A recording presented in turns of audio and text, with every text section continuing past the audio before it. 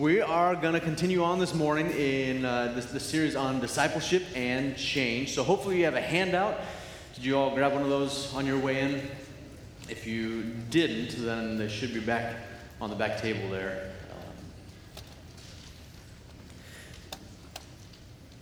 But I'd love for us to pray together, and then we'll jump in. Lord, give us grace this morning as we come and seek to just be encouraged in our walk with you. Help us to really grasp and understand the truths of your word, to be able then to be changed by your work. Lord, to apply ourselves diligently, even as Pastor Rick has preached the last few weeks from 2 Peter about adding these things to our faith. Help us to pursue those things for your glory. Lord, give us your blessing and fruit in those things, the opportunities and abilities, even just to help sharpen one another and to impact one another. Lord, we want to be a church that is full of lights that shine brightly, that aren't dim and hid under a basket or anything like that. So help us in our words and our lives to shine for you. Bless this time now, we pray in Jesus' name. Amen. All right, so there is a spectrum of understanding regarding the process and means of sanctification. It ranges anywhere from the good old, let go and let God side of things on one end to the other end of being, it's up to me to now validate my salvation by my works. There's a whole spectrum in between those. And the question is, which one is right, or is it neither? I want us to look real quick in Philippians 2, verses 12 and 13. They help us answer that question right there. In Philippians 2, verses 12 and 13, Paul says, "So then, my beloved, just as you have always obeyed, not as in my presence only, but now much more in my absence, work out your salvation with fear and trembling." Express it, manifest it, even bring it to fruition. So work out your salvation with fear and trembling. For it is God who is at work in you, both to will and to work for his good pleasure. So regarding that spectrum, let go and let God, it's up to me. Philippians 2, what Paul tells us there helps us understand that there are complementary roles in the process of sanctification. There's one for God and there's one for us. So this spectrum, neither end is correct. But rather there's a role for the Lord and there's a role for us. God's role is, as verse 13 says, he gives the willing and the working. And verse 12 helps us understand that our role is to believe and then to act according to the belief. Okay? That's about 38 seconds on what should be a full hour or three on those roles and things like that. But what we have to understand is that neither end of those spectrums is correct. God has a role to play, and we have a role to play.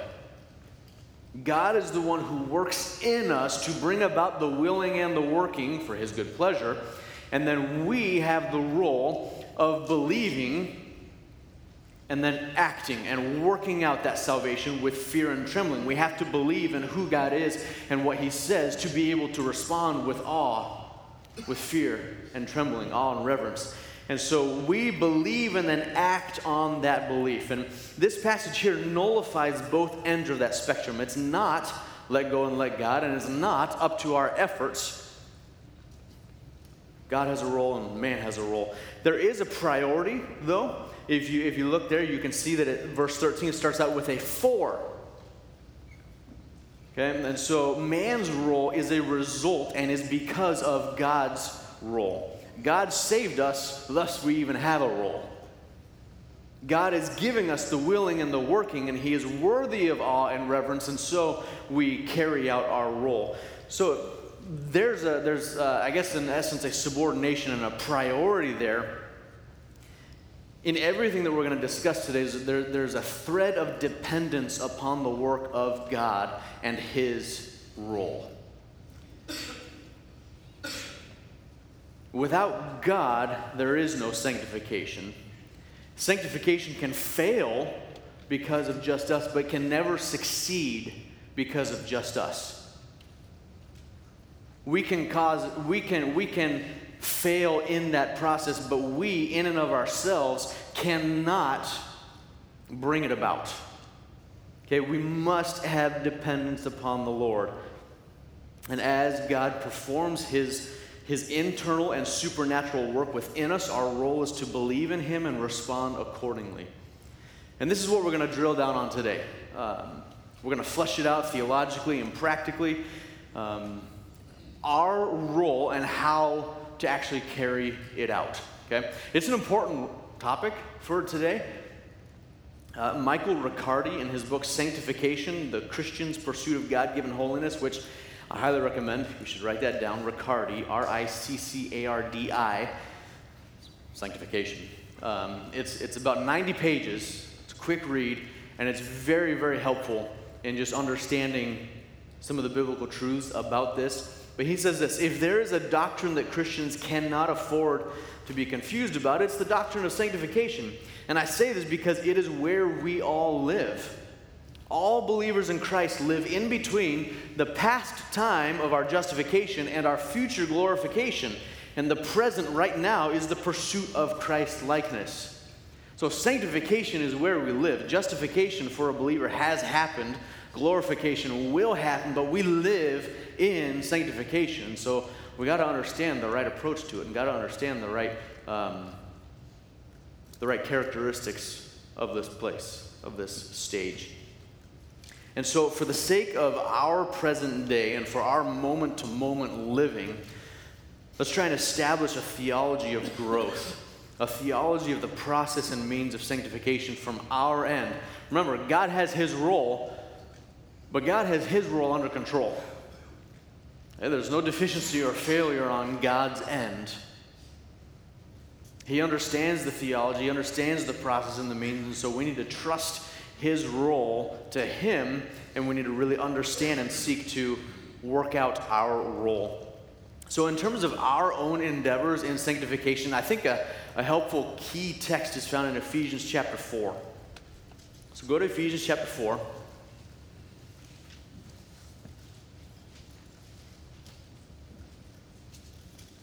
I'm going to start in verse 17. Paul says, "So this I say and affirm together with the Lord, that you walk no longer just as the Gentiles also walk, in the futility of their mind, being darkened in their understanding, excluded from the life of God because of the ignorance that is in them, because of the hardness of their heart, and they, having become callous, have given themselves over to sensuality, for the practice of every kind of impurity with greediness. But you did not learn Christ in this way. If indeed you have heard Him and have been taught in Him, just as truth is in Jesus."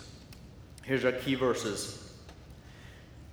"That, in reference to your former manner of life, you lay aside the old self, which is being corrupted in accordance with the lusts of deceit, and that you be renewed in the spirit of your mind, and put on the new self, which in the likeness of God has been created in righteousness and holiness of the truth."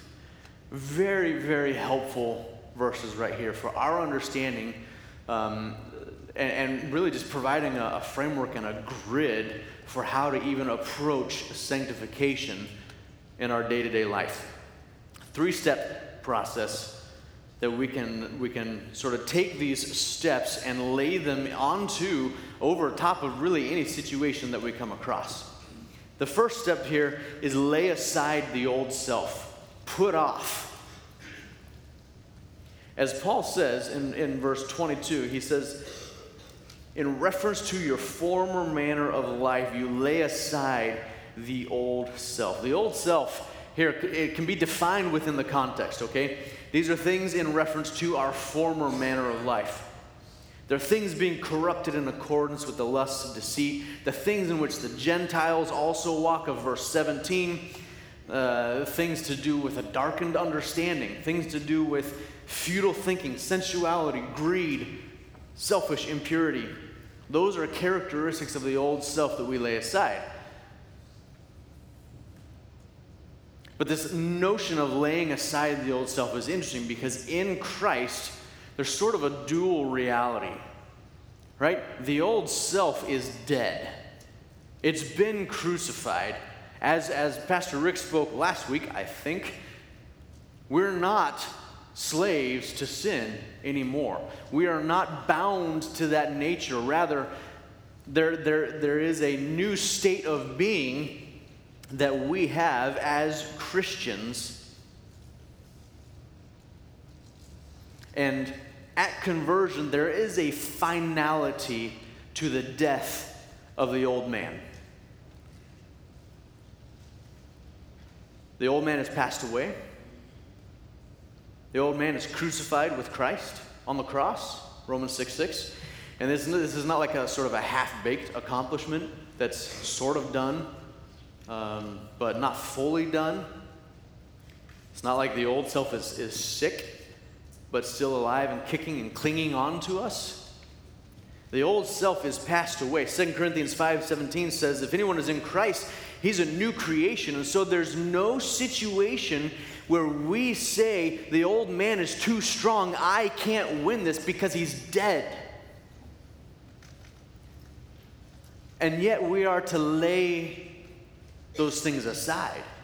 So I found it helpful to understand that even though that reality is done in its finality, there still is the present wrestling match with the expressions of that old self.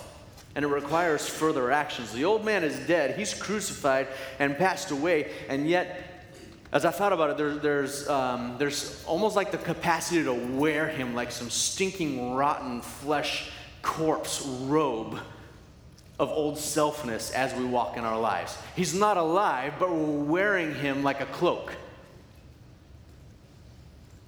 And so Paul is saying here, instead of propping up this corpse in our life of the old man and the sinful expressions of who he was, lay him off.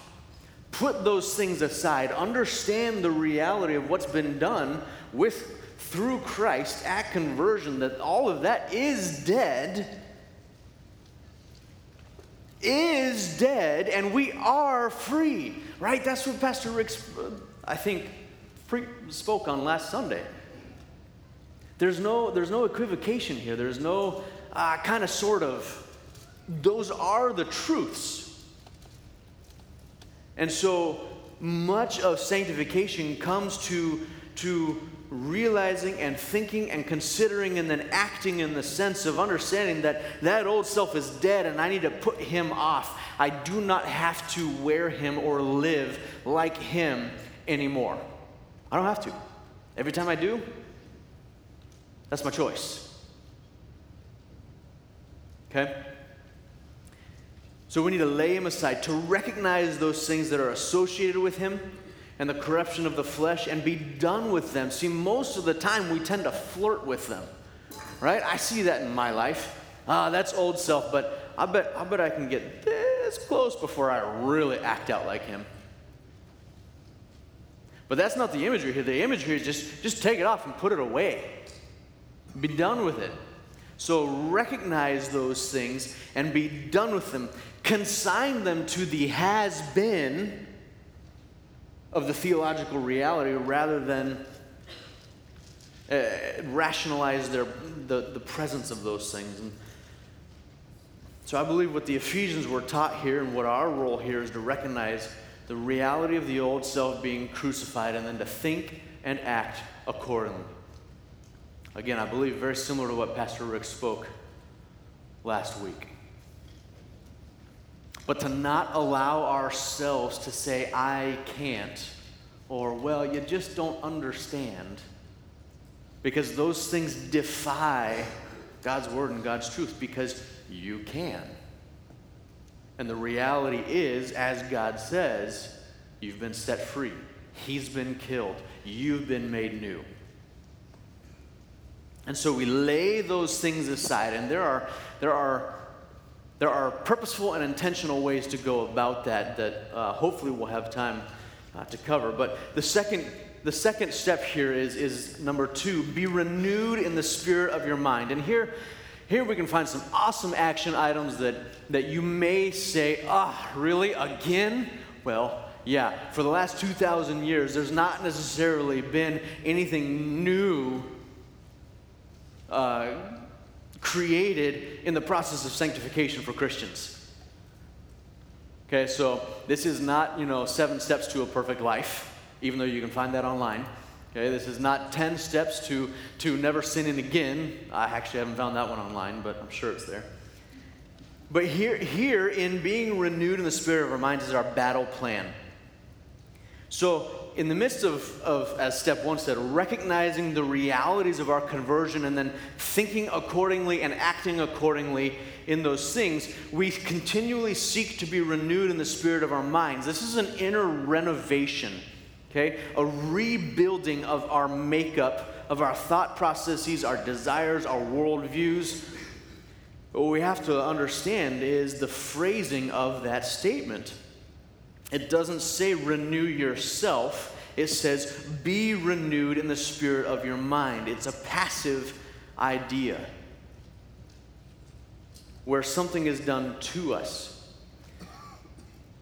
But while we cannot renew our minds, we have the choice to either put ourselves in the way of that renewal or to keep ourselves out of the way of that renewal. Okay, it's done to us, but it's up to us about whether we make ourselves available for that renewal or whether we stay away from it. It's very similar to what Paul says in Romans chapter 12, verse 2, right? About not being conformed, but being transformed. You don't transform yourselves. But the question is, are you going to be conformed to this by external pressures, or are you going to be transformed by these other pressures? And Paul is exhorting you, be transformed by the renewing of your mind. So who does the renewing? Titus 3:5, you write that down and look at it later, would attribute the work of renewing to the Holy Spirit. So we must be available for his work, which means we must not be quenching the Spirit, kind of building up those stifling calluses, which again usually comes from flirting with sin and rationalizing sin and coddling sin and also keeping ourselves removed from the renewal process. We must be available for his work and not stifle his work. Riccardi, in that book, again says, sanctification is a fundamentally, okay, this is key, I think, especially for maybe us in our day and in our church and in our culture. Sanctification is a fundamentally internal and supernatural work. And because of that, it is a sovereign work of the Spirit of God. Okay, those are crucial understandings. But, thirdly, the Holy Spirit employs means in sanctifying the believer. And he doesn't necessarily just sort of, you're walking along and whack, hits you with the wand of sanctification, and suddenly, poof, you're changed. Okay? He employs means, but he doesn't just take the 2x4 of sanctification and hit you whether you want it or not, whether you like it or not. It is fundamentally an internal and supernatural work that the Holy Spirit uses, but he uses means that we must be available for and be seeking to be in the flow of. So what are some of those means of grace? What are some of those tools of sanctification? One of his favorites? It's a good old Sunday school answer. The Bible. You're like, I came early for this? Come on, man, I knew the Bible. Like I said, there's nothing necessarily new. God's ways are perfect. God's ways have always been through what he's established here, and what he has always said is what 2 Timothy 3:16 and 17 say, is that all Scripture is breathed out by God and is profitable for teaching, for correction, for reproof, for training in righteousness, so that the man of God may be adequate, may be mature, may be complete. So if you want to be corrected and taught and trained and mature and adequate, God's word acts upon us. The Holy Spirit uses God's word to act upon us. Do you want to learn what sin and righteousness is? That's something that the Spirit can teach you in His word.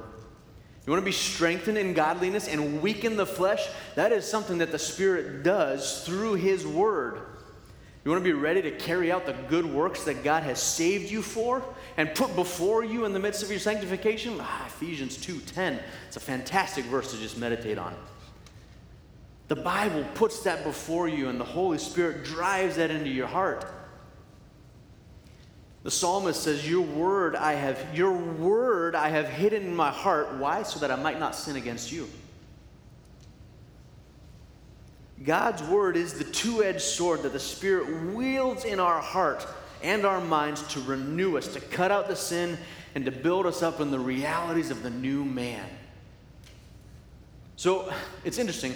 Sometimes we think, okay, I'm going to grow. So I'm going to read, and I'm going to take the action. But really, when we open this, and when we read this, and when we open our hearts and minds to what God has to say in His word, we're not taking the action. The Holy Spirit is taking the word and acting upon us. And He will renew us as we make ourselves available for that by opening and dependently reading. What are some of the avenues of this? Absolutely personal study. Absolutely reading on your own, studying on your own, memorizing on your own. But for the sake of knowing Christ, for the sake of being available for the Lord to work on and change, and not just saying, okay, I read my chapter for the day. I have no idea what I just read, but I checked my box off. Okay? There's a difference in there. And that's something that you can talk about with friends and pastors and elders and care group leaders, because we just got to keep motoring through all this stuff. But personal study for the sake of growth and intimacy with the Lord, and not just a checklist accomplishment, is one of the ways that you can make yourself available to God's work through His word. But then there's also the corporate application of God's word. Folks, sitting and listening to a sermon, sitting and listening to a Sunday school lesson is not just an event. It's not just a spectator sport. It is an opportunity for you, me, to sit and to be renewed. To have the Holy Spirit take His word and press it into our minds and in our hearts, and to renew us according to the truths within it. So you don't just say, it's a service, it's a Sunday school. I mean, what's the big deal? We have like 6 of those a month. Those are, 6. No, that's just services. Counting Sunday school, 10. That's 10 opportunities to put yourself in the way of the renewal of God's word as it's proclaimed and taught. Those should be gold for us. Those should be valuable for us, because we want to be sanctified. And this is one of the means that God uses for that. So again, it's easy to think, well, man, Aaron, that's not very practical. Well, it is. Come. Read. Open. That's practical, right? Listen. But our day and age of kind of get-quick solutions, we want the 7 steps to perfection kind of process. And yet, at the core, renewal and growth comes from knowledge and wisdom. 2 Peter 3:18 encourages believers to grow in the grace and knowledge of our Lord and Savior Jesus Christ. Listen to what Paul prays for the Colossians in chapter 1, verse 9 and following. He says, he prays that you may be filled with the knowledge of His will in all spiritual wisdom and understanding. And then he says, why? So I want you to grow in the knowledge of His will in all spiritual and understanding. Why? So that you will walk in a manner worthy of the Lord, to please Him in all respects, bearing fruit in every good work and increasing in the knowledge of God, being strengthened with all power according to His glorious might, for the attaining of all steadfastness and patience, joyously giving thanks to the Father who's qualified us to share in the inheritance of the saints in light.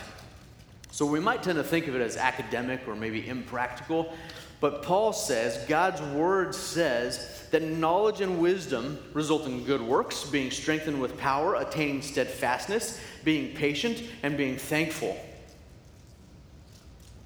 Those are incredible fruits of growing in knowledge. And we grow in knowledge via God's word, via his Spirit, working that in our hearts. So it's vital that we be renewed.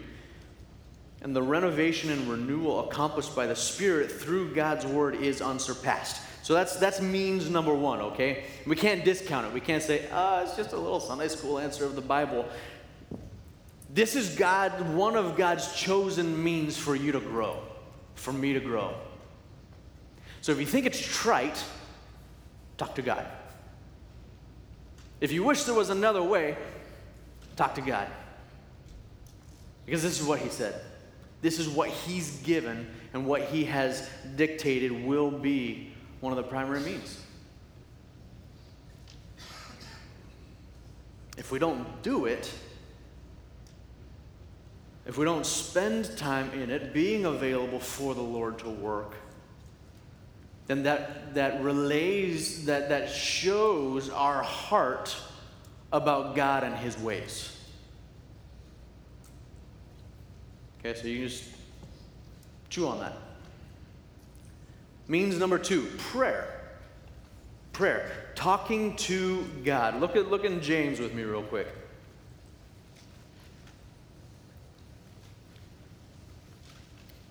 James chapter 1, verse 5. Talking about enduring trials and hardships. If any of you lacks wisdom, what are you supposed to do? Let him ask of God. That requires prayer.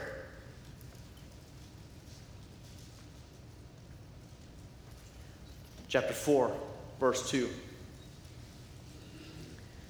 You lust and do not have, you commit murder. You are envious and cannot obtain, so you fight and quarrel. You do not have because you do not ask. But then you ask and don't receive because you ask with wrong motives, so that you may spend it on your pleasures.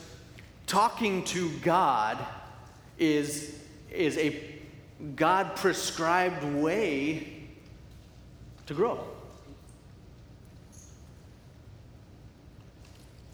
If we don't talk to God, then it reveals that either we don't think he can give what we want, or we think we can engender what we desire, or create what we desire. And both of those are false, because those things are from the Lord. As Philippians 2 said, those areas of growth, the willing and the working, do come from the Lord. And so if we want them, then we ask for them. Look in Hebrews with me.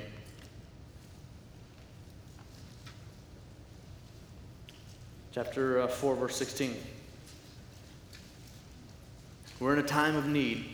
Therefore, let us draw near with confidence to the throne of grace, so that we may receive mercy and find grace to help in time of need.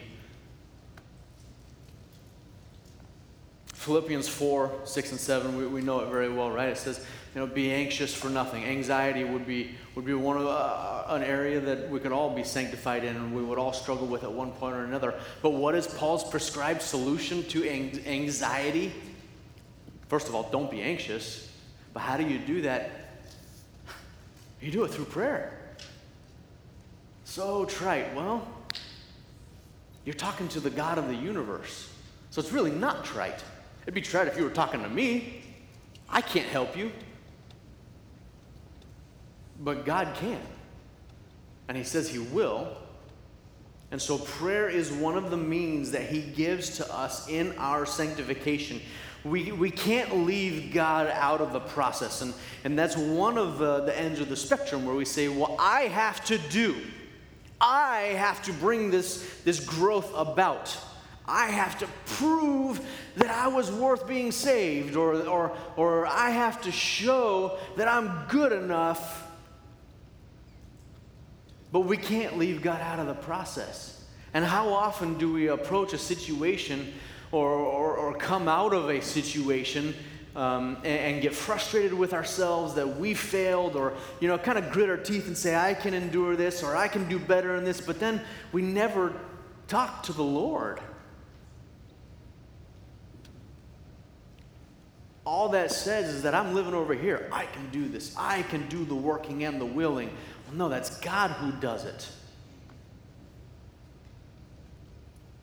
So you have to pray, and you have to demonstrate that dependence. And it's not just a dependence in hard times, right? Dependence on the Lord in good times results in a thankful spirit. Because then it shows, I realize that even in good times, I'm not self-sufficient. And so part of my sanctifying process is growing in my understanding that in those good seasons and in those times of God's blessing, then there's that return of thanks and the awareness that this is not me. This is not me that I have actually grown in sanctification. This is not my effort, that I don't struggle in that area like I used to. So thank you, Lord. So we demonstrated dependence in the growth and in the good, but also in the struggle and in the hard.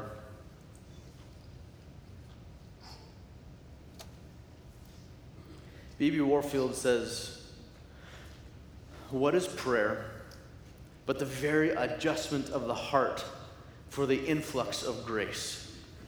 It orients your life in a dependent manner to be available and connected to the Lord for His work in our hearts. And when we fail to address Him in those situations, we largely fail to connect ourselves in that sort of a way. Means number 3, the fellowship of the church gathering. Okay, the fellowship of the church gathering. Proverbs 27:17 says, iron sharpens iron, and so one man sharpens another. You can't sharpen yourself. Okay? You need to be around others so that they can exercise their spiritual gifts in your life, to give you awareness in your life that you and I don't have for ourselves. We are never so blind as when we try to self-diagnose.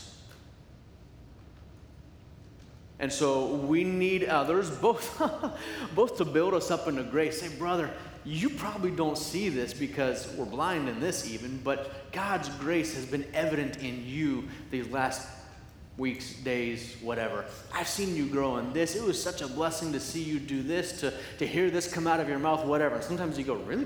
You talking about me?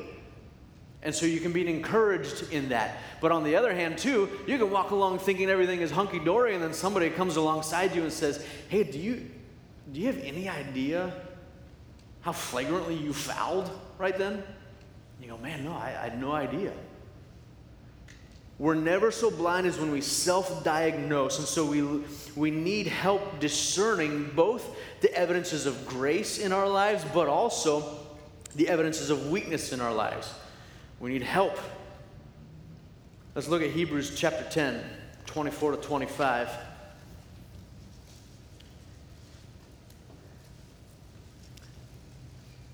It says, let us consider how to stimulate one another to love and good deeds. That's group sanctification. So when we gather together, because verse 25 says, not forsaking our own assembling together, as is the habit of some, but encouraging one another, and all the more as you see the day drawing near. We gather together for group sanctification, to get together, to come alongside, to link arms, to put our arms around each other, and to say, press on to love and good deeds. Here's something before you that you could walk in. Let me encourage you in this. We need that. There's no lone rangers in Christian sanctification. We need one another in that process. And God gives us one another in the corporate worship gatherings. Hebrews 12 to 13 says, therefore strengthen the hands that are weak. It's talking about the body analogy, not talking about your own hands. As a body, we strengthen the hands that are weak and the knees that are feeble, and we make straight paths for your feet, so that the limb which is lame may not be put out of joint. We don't want it to get further damaged. We want it to be healed. And that's something that we ought to have on our hearts, and a burden in our interactions with one another is to come alongside each other and to stimulate one another to love and to good deeds, and to come alongside one another and to recognize, brother, you seem weak. You seem like you're on the verge of being put out of joint. I'm going to help you be healed. Discipleship and change. And one of the ways that God does that is through the fellowship of the church gathering. I mean, that brings in the Lord's Supper, which sanctifies and reminds and causes us to self-reflect. We give when we gather.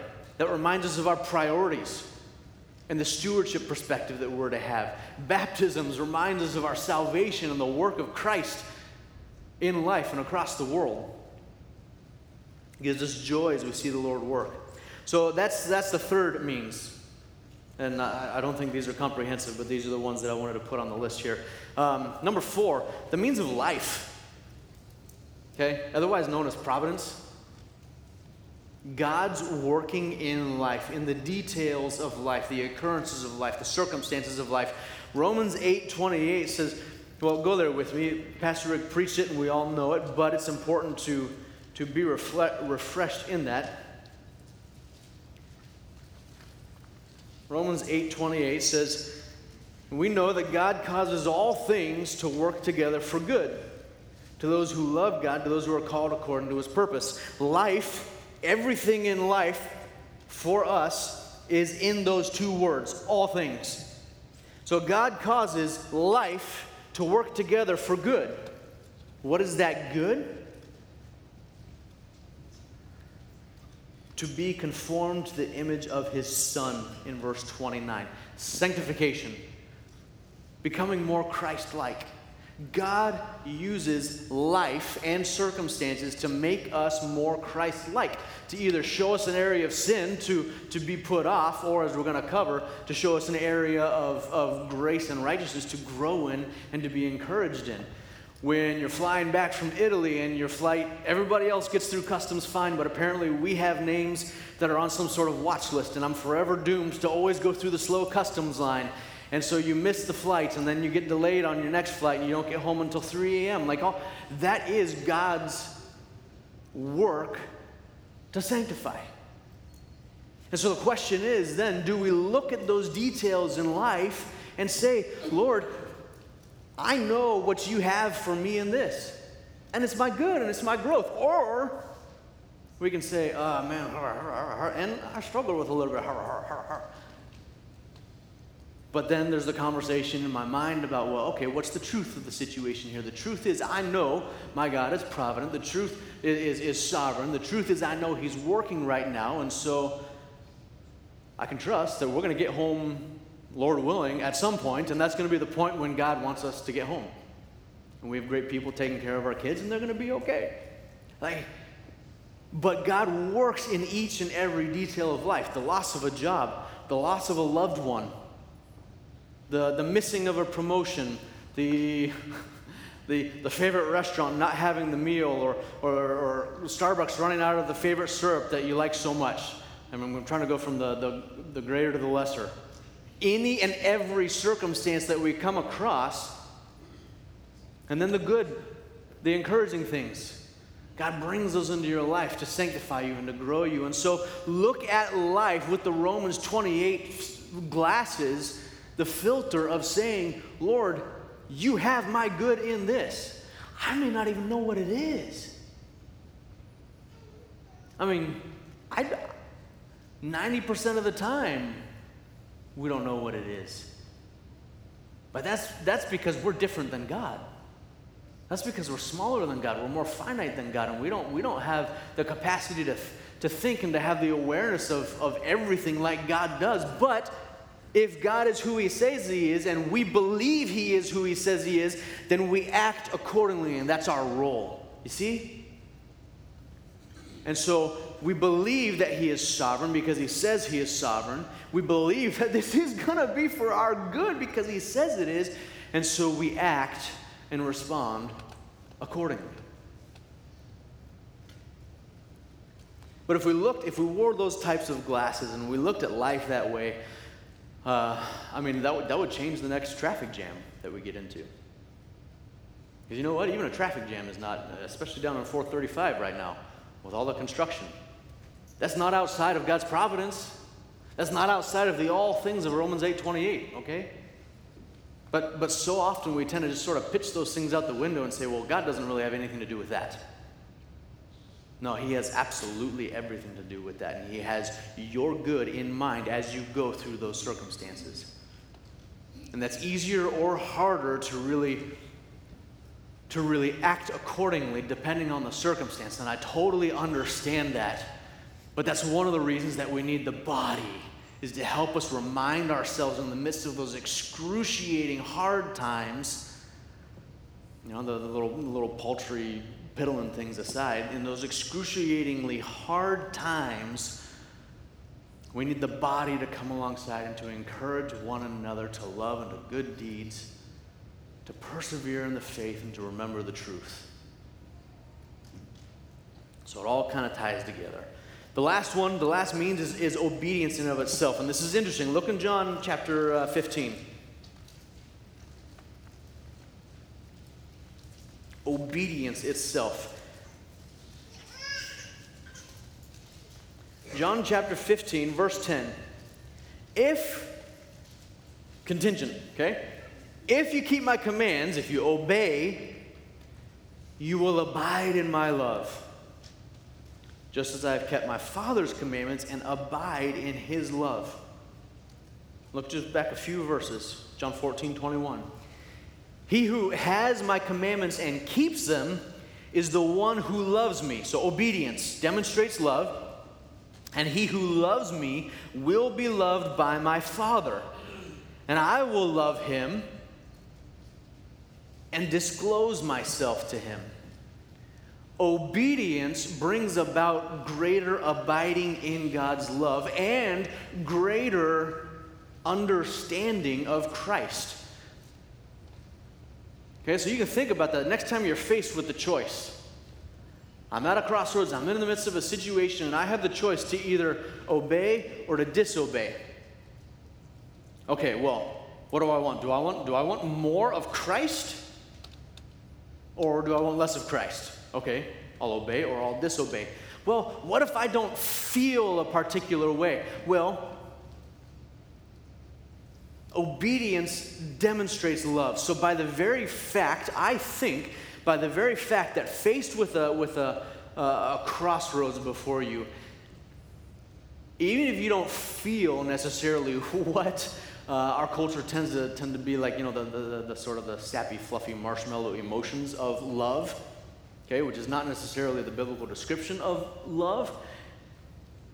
Even if you don't feel that particular way, the willingness to put off and to choose to put on and to obey demonstrates love. If you don't love, you're going to pitch it all out the window anyway. But not only does obedience demonstrate love, it sanctifies you. It helps you to know Christ more. It helps you to both experience and understand him and his love more.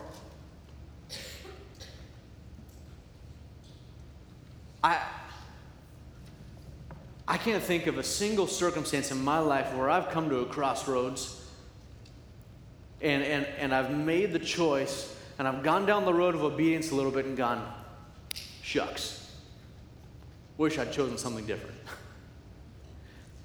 Because, you know, as you wrestle with your flesh, you think, oh, well, this could be nice, this could be good, but then once you choose this, you realize, no, this is way better, 100% of the time. But obedience, sometimes it requires just that choice, and it doesn't just sort of happen magically every time. Sometimes you have to say, what's the truth of the scenario, and then say, I will obey my Savior.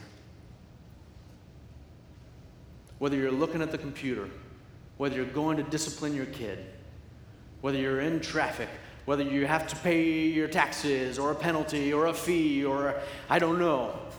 Every situation as you walk into it, you have the opportunity to obey and to demonstrate the love and to grow in Christ. So, if we want to truly be renewed in our minds, we have to, this is key, we have to avail ourselves of these means of grace. We don't do these things to take action on ourselves.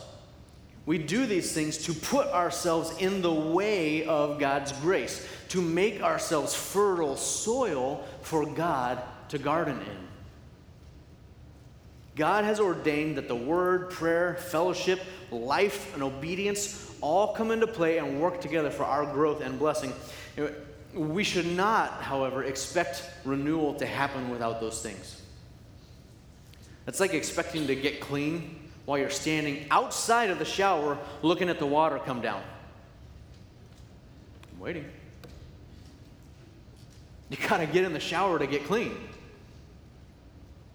You have to put yourself in the way of God's grace, and it will impact you. Number 3. First is lay aside or put off. Next is be renewed. Subtitle, put yourself in the way of God's grace. Number 3 is put on the new self. And again, we're dealing here with a bit of a dual reality, because the new self has been created at conversion. And this is a new creation that's in existence already, and yet we need to basically, it goes parallel, hand in glove with the put off of the old, and then you put on. And so just as the notion of taking off the cloak of that rotten, stinking corpse of the old man, now is the idea of actually clothe yourselves in the new man. Okay? Choose your outfit accordingly. Ladies, you're going on a date to Ruth's Chris Steakhouse because you're all good Midwestern ladies and you like a nice steak, right? No?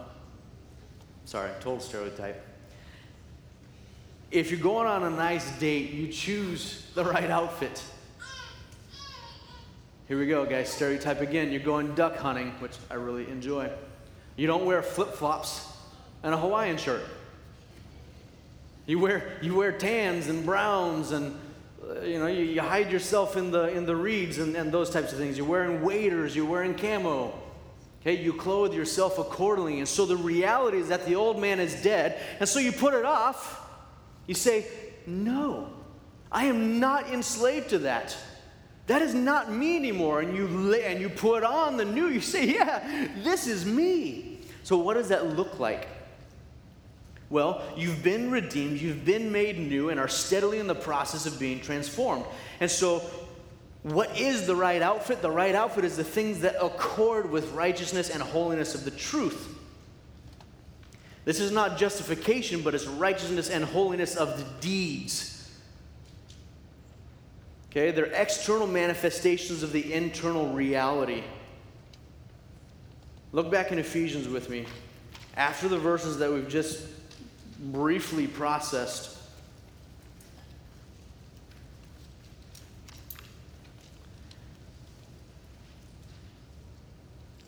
he says, put on the new self, which in the likeness of God has been created. See, there's that reality. It's been created, but you still need to put it on in righteousness and holiness of the truth. So what's his next verse? He says, therefore, laying aside falsehood. That's of the old man. Speak truth. So you're in a situation, you say, I'm faced with a choice, to lie or to speak truth. Well, lying is of the old man, and so I say no. And I say, you know what? I'm going to embrace whatever consequences might come, because the truth is of the new man. And so I speak truth.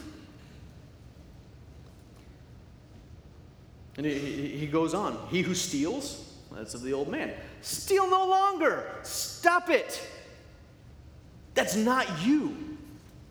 But rather, he must labor, performing with his own hands what is good, but not just to work with your own hands. Why? So that he will have something to share with the one in need, because sharing and kindness is of the new man. Paul's he's pretty cut and dry. He doesn't exactly, allow all sorts of ifs, ands, or buts. He says, put it aside, be renewed, and put it on. And so every situation that we come across, there's that opportunity. I have actually found it very helpful in a particular area to actually chart that out. Here's a column. What does it mean to put this aside? Here's a column. How can I be renewed in this area? Here's a column. What does it mean to put this on? If I'm struggling with envy at work, I recognize, here's the verses that tell me that envy is of the old man. Here's the heart motives, selfishness, greed, entitlement, pride, that tell me I deserve that. Okay, so there's how you put it off. You recognize it and then you repent of it. And I'm summarizing like 3 pages of notes right now. And then you be renewed. And say, Lord, I'm going to study. I want you to work in my heart through your word about this issue. And so you study it and you let him work through the Spirit. You pray to him. You beg to him to change your heart. You memorize verses. You put reminders up on your car window so that as you drive to work, you'll remember, okay, this is the mindset as I go to work and I see this guy who got the promotion that I thought I deserved. But then you say, well, what does it mean to put on the new man? Okay, so that means that I should rejoice with him. That means I should be kind to him. That means I should go and I should embrace the Christian walk of love towards this person for whom I am experiencing these sinful feelings. Okay, and so you say, okay, so this time, instead of, putting my head to the side and walking by the guy and not acknowledging, I'm gonna walk up, I'm gonna look him in the eye and say, good morning. Congratulations. And then more. And then you think it through. You see what I mean though? You can take every aspect of life and you can think it through in that way, and you can come away with a very clear, very helpful understanding of how to grow. And you can take those steps, always remembering that those are means of grace and that you're seeking to believe the truth of God and then to act accordingly, but it is him who is at work within you to do those things. And so you give credit to him for when you succeed and you beg him for when you're struggling. But remember those truths. But what's the goal in all of this? One of my fears is that sometimes we have a tendency to think that it's just behavior modification. Just do better, okay? Try harder, do better, and you're good. The goal of sanctification is a change in heart desire and direction. Okay, one author calls it taste bud transformation. So it's not just you changing what you put in your mouth, but it's changing the fact that you actually like the food that you're putting in your mouth. If that analogy makes sense. I love food, so it works in my head. Taste bud transformation. It's actually about liking and desiring different things than before. Heart change. And that's how you'll know you're actually growing in sanctification. When your will lines up more closely with God's will, and when your affections are stirred more intensely by his character, then you'll know you're growing. Not simply behavior modification, okay, but the growth of your heart and your character to line more up with Christ. And so that's something to pray for, to beg the Lord for. While you're putting off your sin and putting yourself in the flow of God's grace, and while you're seeking to put on the works of the new man, you pray to God to work in your heart. That's his role. He will not fail. He will give you the willing, and you'll truly find with time and with you diligently carrying out your role that God will grow you. And as the hymn says, the things of earth will grow strangely dim in the light of his glory and grace. But what if change is absent? Or what if it's slow? I think in some ways we have to question those questions. What is slow? Is that our timeline? I see in my own life and in many people that I'll either counsel or just disciple on a casual basis, I see a lot of impatience. We're very much a quick fix society, right? I don't want to wait more than 3 minutes for my drink. I don't want to wait more than 5 minutes for my food. I don't want to wait more than 90 seconds for a change in my own life, even though I've built up this pattern for 28 years. But slow growth is growth, and growth is good. But if you're asking why is it absent or why is it slow, then maybe we need to go back and ask who's deficient in our lives. Is it God or is it me? if you're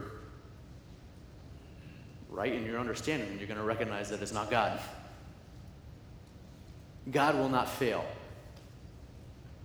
He might not act in ways that we can always be seeing, but he's not failing. Okay, and there's a big difference. And the difference between those two is one of the ways to understand, do I truly believe? Can I wait in belief?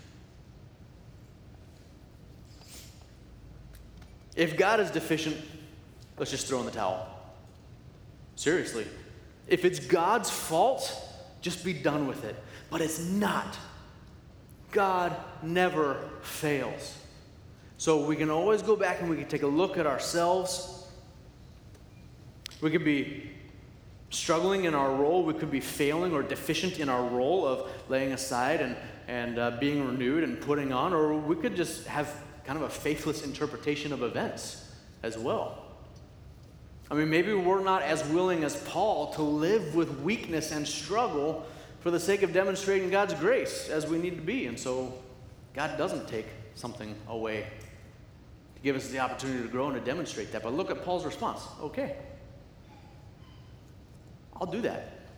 Lord, for your sake, for the glory of your name, I'll do that. I'll walk with this hardship. We tend to be like, get that out of here or I'm done. Because a lot of the times we're more about us than we are about the Lord and his glory in our lives.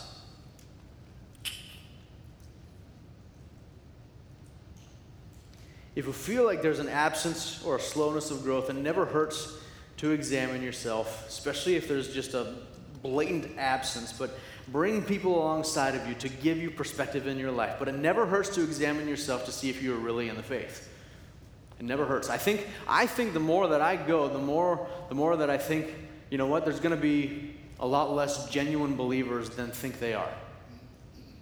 So it never hurts to examine yourself.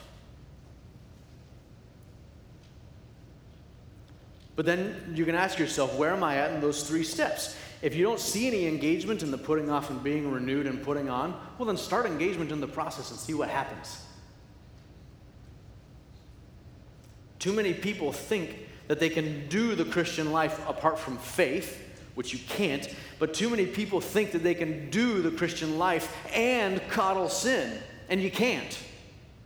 That process must be in the midst of your life, in the midst of my life. But ultimately, neither absence of growth nor slowness changes the problem. If we're dealing with a situation in our lives and wish, a resolution would come faster or we don't see progress, never does a heart problem begin to be solved by anything other than a heart solution. Okay? Turning to man's solutions for our heart dilemmas, whether it's medicine or alcohol or drugs or other relationships or whatever the case, those are all solutions people could come up with to feel better. They may provide changes of feeling, circumstances, or comfort, but it never actually solves the problem. And more often than not, even gets us into trouble. And too often, it's caused by an unwillingness to wait and trust in God's character. I gotta be done, but think about Abram and Sarai. When God said, you're gonna have a kid. And time went on. Talk about a sanctifying process. Wait. Is this going to happen? Wait. So what did ultimately they do? Sarah is like, well, hey, here, have my maid. Have a baby with her. Ah, great. I don't know what's going on with the Lord, so we'll just go ahead and take this solution into our own hands. And look at what happened. The ramifications of that. But they had a faithless response to the circumstances. And so sanctification in that situation would have been, no, I know who God is, and I will respond accordingly. So again, talk with each other, come alongside one another and say, brother, sister, how can you put that off? How are you doing in being renewed? What is going on? Why are you not in this means of grace? Isn't it amazing as we're in this means of grace to see the impact of that? Have that process. and then encourage one another and come alongside one another to put on the new man and to say, look at the love and good deeds that you can go and you can live out at your work, in your home, in your neighborhood, or whatever the case. And it's a great opportunity for us to grow as a body. Hopefully that has made some semblance of sense. If not, come on up and ask me, and I'll try and clarify whatever I may have muddied up.